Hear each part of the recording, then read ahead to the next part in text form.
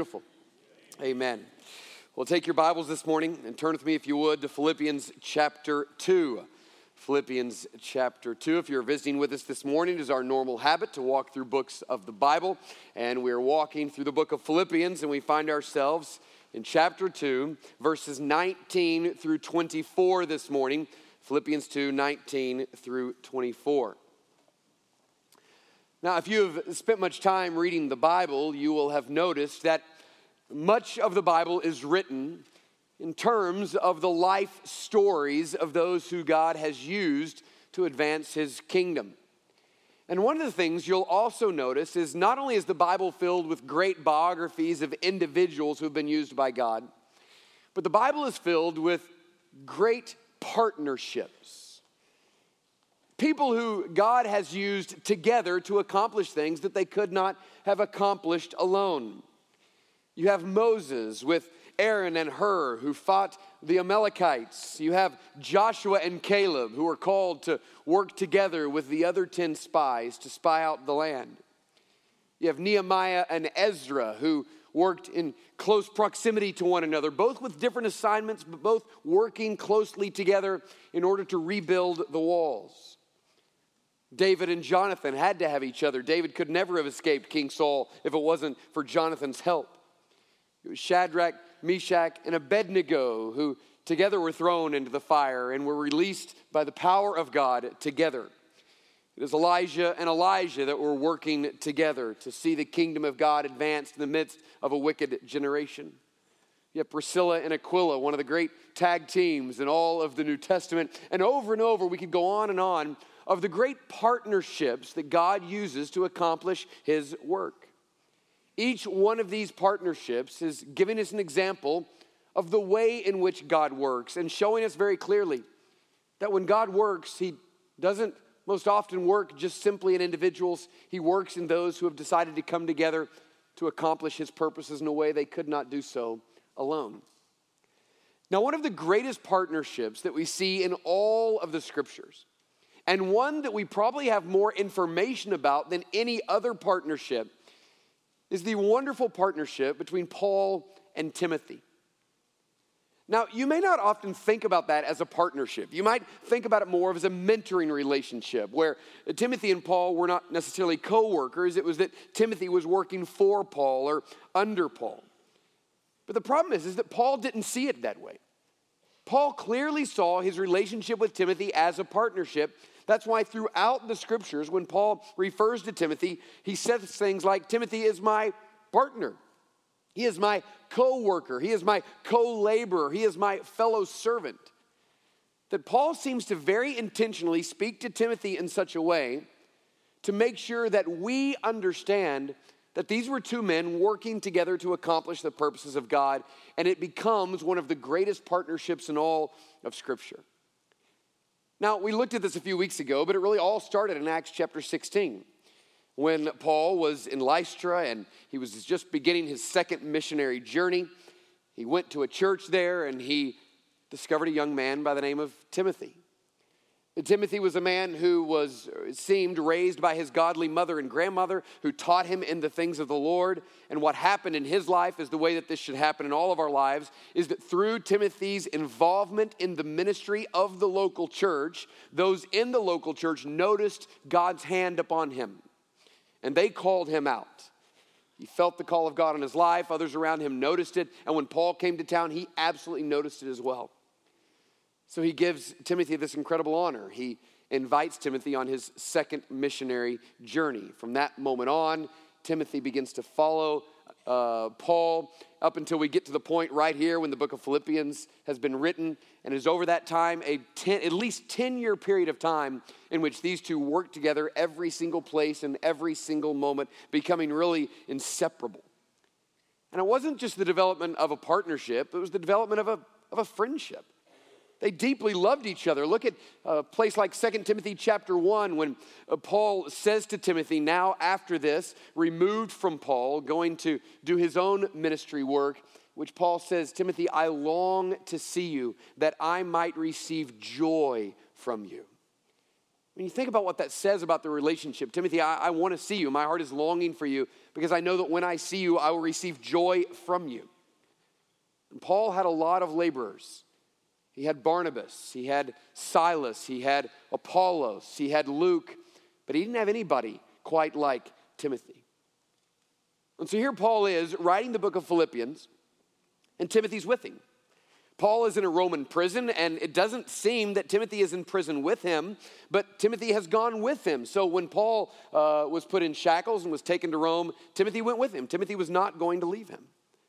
And while Paul was in prison, he got a letter from the church at Philippi from Epaphroditus, who we'll talk about in the next section.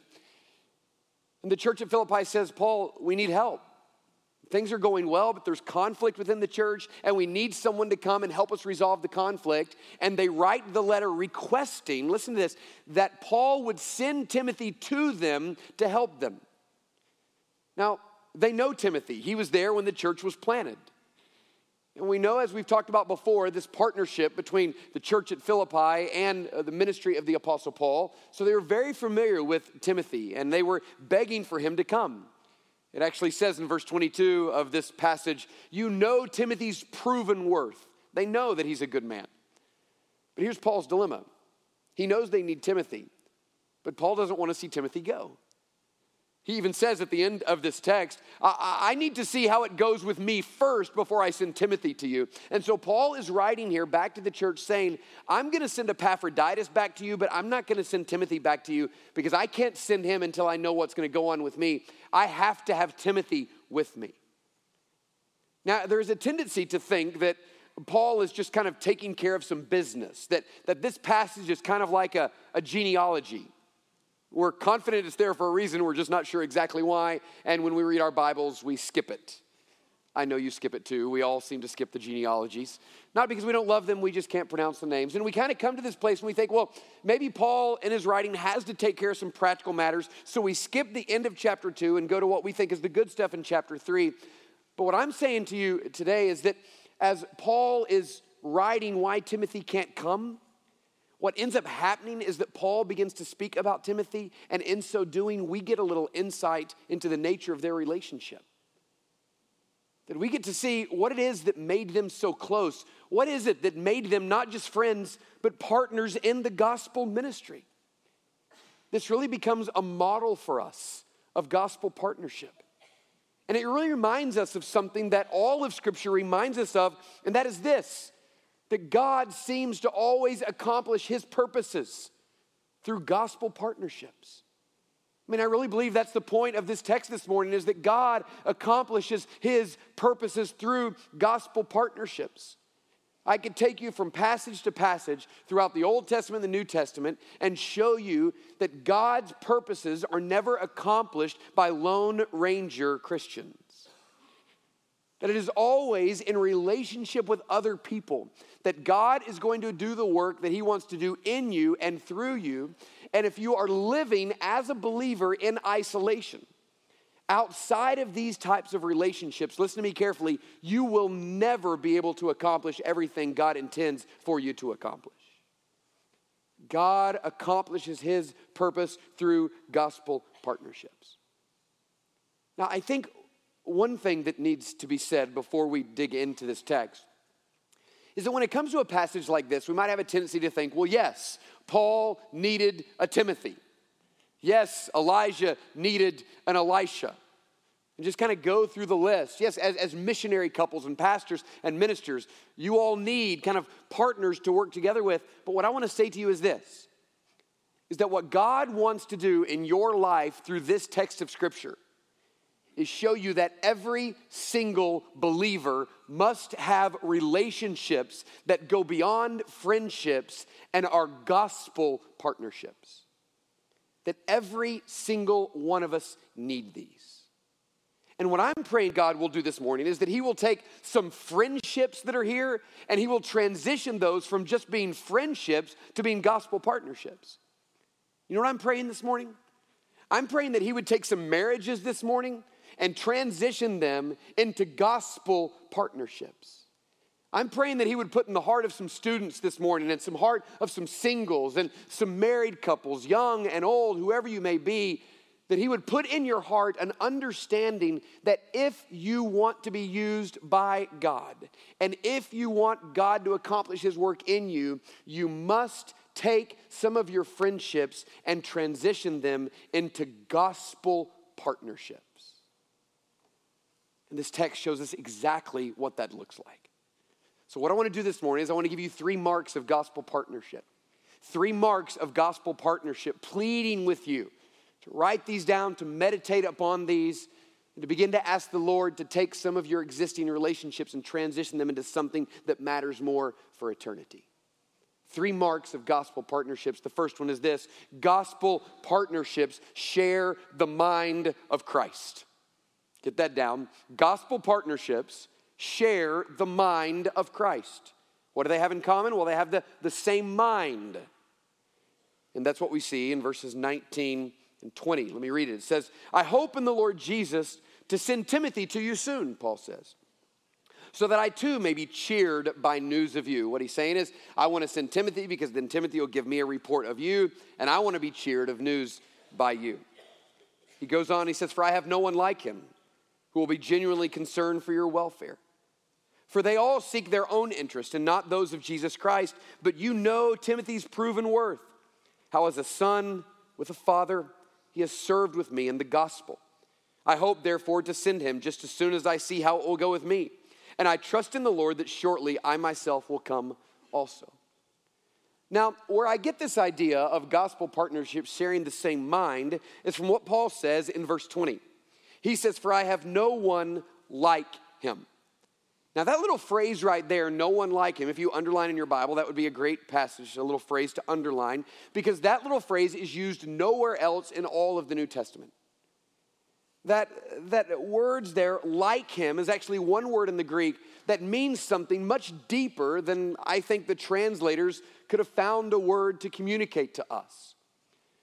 When Paul says, I have no one else like him, the word there actually means to be like-souled. Now, this is going to sound odd because our use of the word soulmate we don't usually use with our buddy.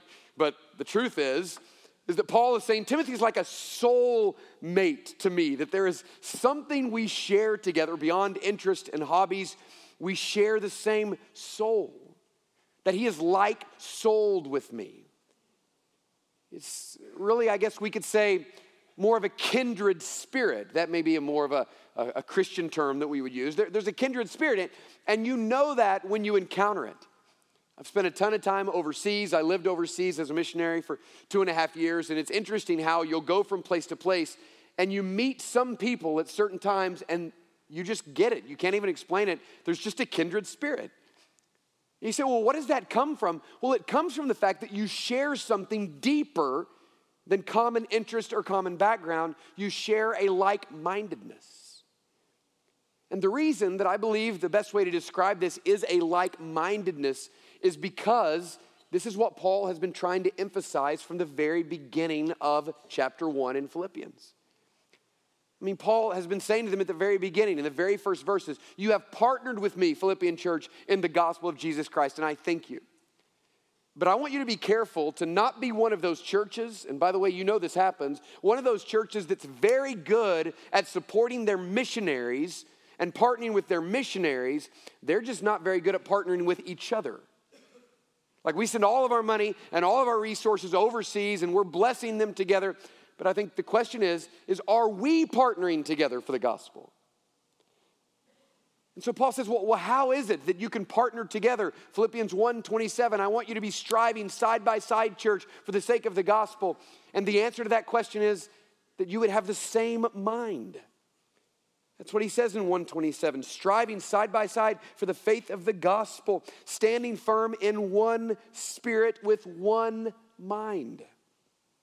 He then in chapter 2 says this, complete my joy by being of the same mind. And you say, well, what is that mind? Well, that's Philippians 2 verse 5. Have this mind in yourselves, which is yours in Christ Jesus. What Paul's saying is this, is the reason that Paul and Timothy have such a fruitful partnership, a friendship, a relationship that is bearing fruit for the gospel is because it begins with their like-mindedness. They're both thinking in a Christ-like manner. They're both, Romans 12, having their mind conformed by God and transformed by God. You know, the one partnership I've continued to think about as I'm thinking about this message is that of Caleb and Joshua. You know, 12 spies were sent to go spy out the land by Moses. And it's an interesting moment because God had already told them, you're going to get the land. I've got it. I'm going to give it to you. You're going to go and you're going to take it. You're going to win the battle. The land is yours. Yet when they come back, 10 of the 12 are terrified by what's happening in the land, by how big the people are and how overwhelming the task is. And so 10 out of the 12 come back and say, there's no way we can take this land. And there's only 2 who believed that they could do it. Now, sadly, they didn't listen to the 2, they listened to the 10. But I think about what is it that made Joshua and Caleb such a united front? And the answer is this. They both simply believe that if God said we're going to take the land, we're going to take the land. They just both had faith in the promises of God. That's it. They were just like-minded. God said it, we believe it, let's go for it. It was just simply that. You had 2 people out of the 10 who were walking with God, hearing from God, having their minds transformed by God, and the result was 2 like-minded believers in an incredible gospel partnership. Why? Because they were both submissive to the same Lord. That's exactly what's happening with Paul and Timothy. Paul is walking with Jesus and having his mind conformed into the image of Christ, and Timothy was doing the same thing. They were both people seeking Jesus Christ. Now listen, the foundation of good relationships is completely determined by your own relationship with Jesus Christ. Can we just make sure we understand this? That if you're wanting your marriage to be better, you know where it begins? Your personal relationship with Jesus Christ. Your holiness, your purity, your desire to seek Christ. If you want better and deeper relationships, then it's through your relationship with Jesus Christ. Singles, I'd encourage you that the thing to focus on the most, and Paul talks a lot about this, is your own personal relationship with Christ. And through that, God will bring you, whether it's a spouse or not, like-minded brothers and sisters that you can be like-souled with. Students, your relationship with Jesus Christ is the determining factor in your relationships more than anything else. So it is what Paul is saying is that there is this ability to have relationships turn into meaningful gospel partnerships, but it starts with your own pursuit of Christ. Because how can you be like-minded with someone else if your mind is not the mind of Christ? So it's saying, listen, start this way, pursue Christ. Pursue Christ. And then pray that God in his grace would bring you others, kindred spirits, who are also pursuing Christ. And as you're going after Christ and they're going after Christ, the result is that you've got a like-minded people who are advancing the kingdom of God together. And there is nothing on earth like the sweetness of kindred spirits in the gospel of Jesus Christ. Gospel partnerships have the same mind of Christ. The next mark of gospel partnerships is this. Gospel partnerships not only share the mind of Christ, gospel partnerships share the heart of Christ. Write that down. They share the heart of Christ. The mind of Christ is the first mark. The second mark is gospel partnerships share the heart of Christ. You get that in the end of verse 20. For I have no one like him, listen, who will be genuinely concerned for your welfare. And then he contrasts Timothy with others, and I don't know who he's talking about. I think he's talking about other ministers.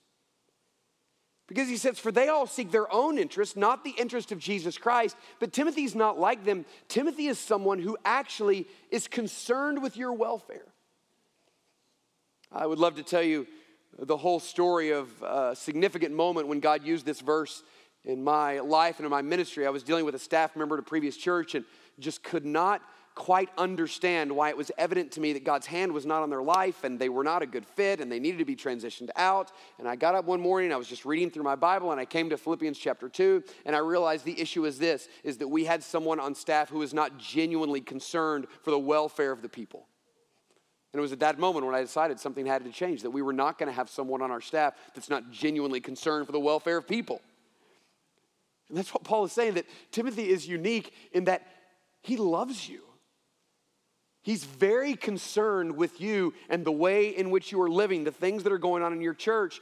Now, that word concerned is the exact same word used in Philippians 4:6 when Paul says, be anxious for nothing.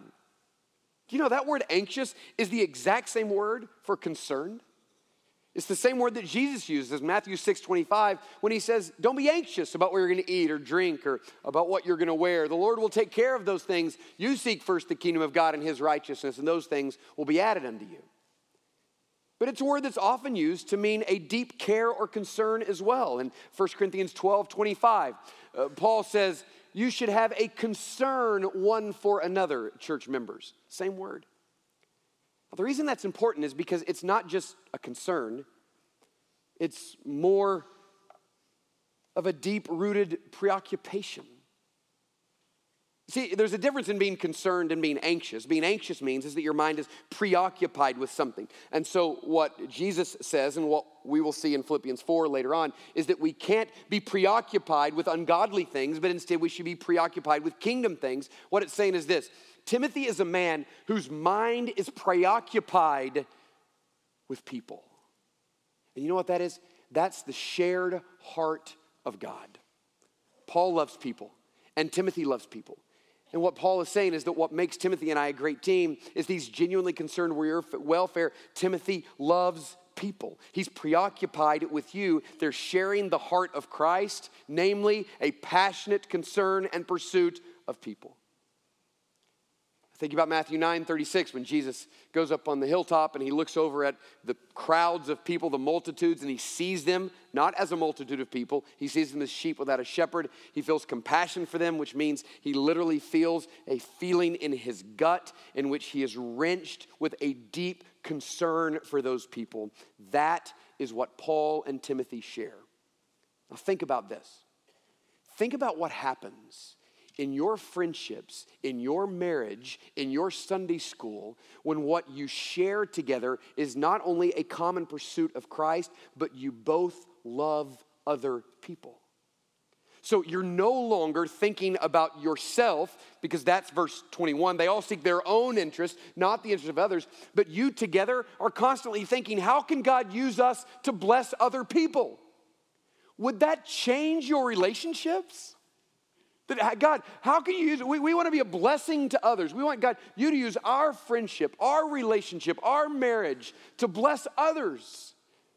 That's what Paul is saying. Listen, a gospel partnership shares this desire to die to the need to have my needs met, and instead, together, simply ask how the Lord can use us to bless other people. Our family's been thinking a little bit about this idea of compassion lately. We are headed on Tuesday in the minivan on a little bit of a road trip. And I was counting up this morning how many hours that we're going to be together in the car on the road. And I think it's going to be about 26 hours in the next 7 days. Praise Jesus, I'm so excited.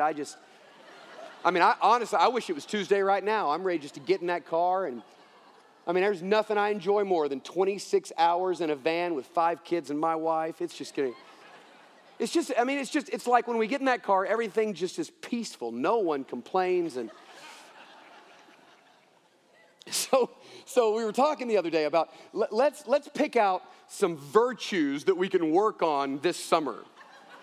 We're doing that. Like, I printed up a little thing this week that has a little passage we're going to memorize and some virtues. I said, what virtues are we going to need this summer? And, they said a few. I said, well, I got one. How about patience? That'd be a good one we could work on. And kindness would be a good one. We could work on that. How about contentment? That would be nice. But one of the ones that one of my daughters came up, she said, what about compassion? I thought, that's actually a great one. Because what matters in that car is that we feel one for another. That instead of seeking our own interests, we're seeking the interest of others. And so I was looking up some definitions of compassion, and I found this one. Compassion is investing whatever is necessary to heal the hurts of others. Investing whatever is necessary, meaning compassion is an investment. Whatever is necessary with the motive to heal the hurt of others. Now imagine if you take your marriage or you take a relationship or a friendship and you say, okay, we want to share the compassionate heart of God, meaning we're going to invest whatever is necessary that we have in order to heal the hurts of others. That's exactly what a gospel partnership is, moving forward, constantly looking not at ourselves, but the way in which we can help and heal other people through the power of the gospel of Jesus Christ. So gospel partnerships share the mind of Christ. They share the heart of Christ. And the final mark is this, write this down. Gospel partnerships share the mission of Christ. The mind of Christ. Why? Because they're both pursuing Christ and having their mind transformed. They share the heart of Christ. Why? Because both of them have the compassion of Jesus. They're loving people. They're wanting to go after people. And they share the mission of Christ. So look at what it says starting in verse 22. But you know Timothy's proven worth. How as a son with a father, he has served with me in the gospel. Now this is a really sweet little verse. You know, it was normal in those days for a son to simply grow up and do the work that his father did. And the way in which a son would learn how to do the work that his father did is he would learn it from his son. We don't live in an environment much like this anymore, but this is the way it worked. You were going to grow up and you're going to do what your father did. And by the time you grew up, you were already going to know how to do what your father did because you watched him do it and you did it with him.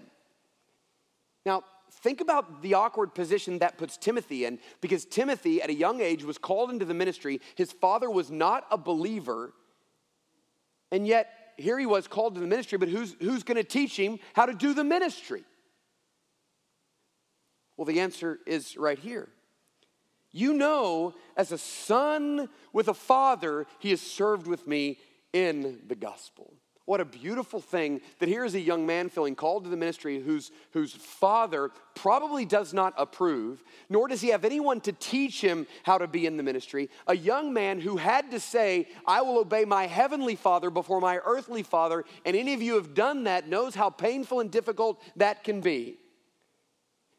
And all of a sudden, having no idea how he's going to move on in that life, God brings Paul to town, and Paul has an affection for Timothy and says, I'm going to be your father in the ministry. And it is in that context in which Paul becomes a father in the ministry to young Timothy.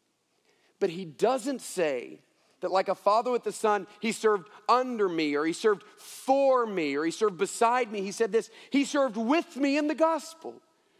Meaning that even though there was this father-son relationship, what Paul was saying is that he's a partner with me, and we have served in the ministry of the gospel. He has served with me, partners in the mission of God. They shared this desire.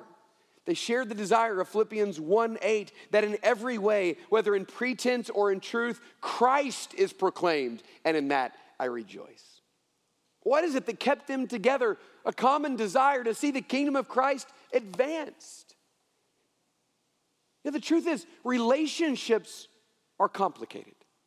Relationships are difficult. It's difficult to keep friendships together. It's difficult to keep marriages together. And one of the greatest ways that God has given us to keep relationships together is to keep them together, rooted and grounded in a joint pursuit of Christ, both receiving the heart of Christ, a focus not on each other, but a focus on the gospel of Jesus Christ, seeing your relationship as about something bigger than yourself. I had a really interesting conversation 2 weeks ago. I have two pastor friends that I'm very close to, and we pray together on the phone once a month, and once a year we get together for an extended weekend, and nothing's off limit in these conversations. People ask me, how do you keep accountable? And there's a lot of ways, but one of these ways is they ask us everything. We talk about our marriage, we talk about our purity, our relationships, everything. One of the guys said, what is just some of the best practices you have in your marriage? We're learning from each other. How can we be better husbands? And one guy said, well, I'm going to tell you something that may sound strange. He said, listen, and I don't want to sound over spiritual here, but my wife and I just started something, and I'm amazed how it's deepened our intimacy with one another. We've started going out and sharing the gospel together. We've been going door to door together, and together we'll go on date nights and go share the gospel. Can I just tell you, I'm so glad he went first, because I was going to say like watching Netflix together. Like that was going to be my answer. Well, Andrew and I love this new show, and I'm really glad he went first. But I thought, think about that though. Like, if relationships must be deepened by common loves and common interests, and relationships can only be blessed when the hand of God blesses them. Every relationship needs the hand of God on them. Can you imagine if in your friendships and in your marriage you decided, hey, instead of let's just sharing common interests, why don't we start to do some ministry together? You just have to believe that apart from what it would just kind of mentally and psychologically do to you, apart from all of that, there's a real supernatural blessing of God that would come upon that relationship. That God would protect that relationship. The devil would be afraid of that relationship, that God would bless it. And the truth is this is the kind of vision that God wants to give you for your friendships. He wants to call you into this. He wants you to see that this text is not simply a model, it actually is a call to us. It is a call to say that you have to have these kind of relationships.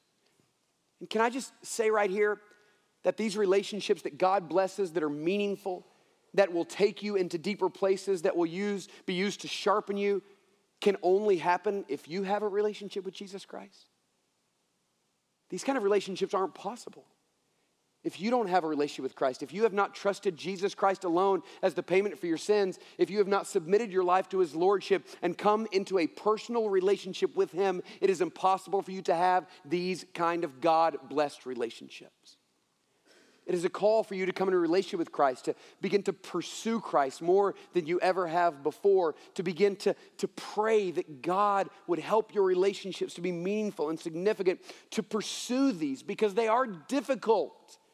And there's some humbling that has to take place to say our relationship has not been what it needs to be. I know we like each other and enjoy each other, but we got to go to another level. It's difficult, but can I assure you it is worth it because we desperately need them. And there is a God, listen, who has a desire to do a fresh and a new work in you, to bring things out of you, to heal things, to restore things, to teach you things, to grow you. A God who longs to use you for his kingdom, to use you to be a blessing for others. But all of those things are hinging on this question: will you be humble enough to pursue gospel partnerships? I just pray for your sake, for the sake of the church, for the sake of the kingdom, you will. Because there's nothing on earth like it. Let's bow our heads and close our eyes this morning.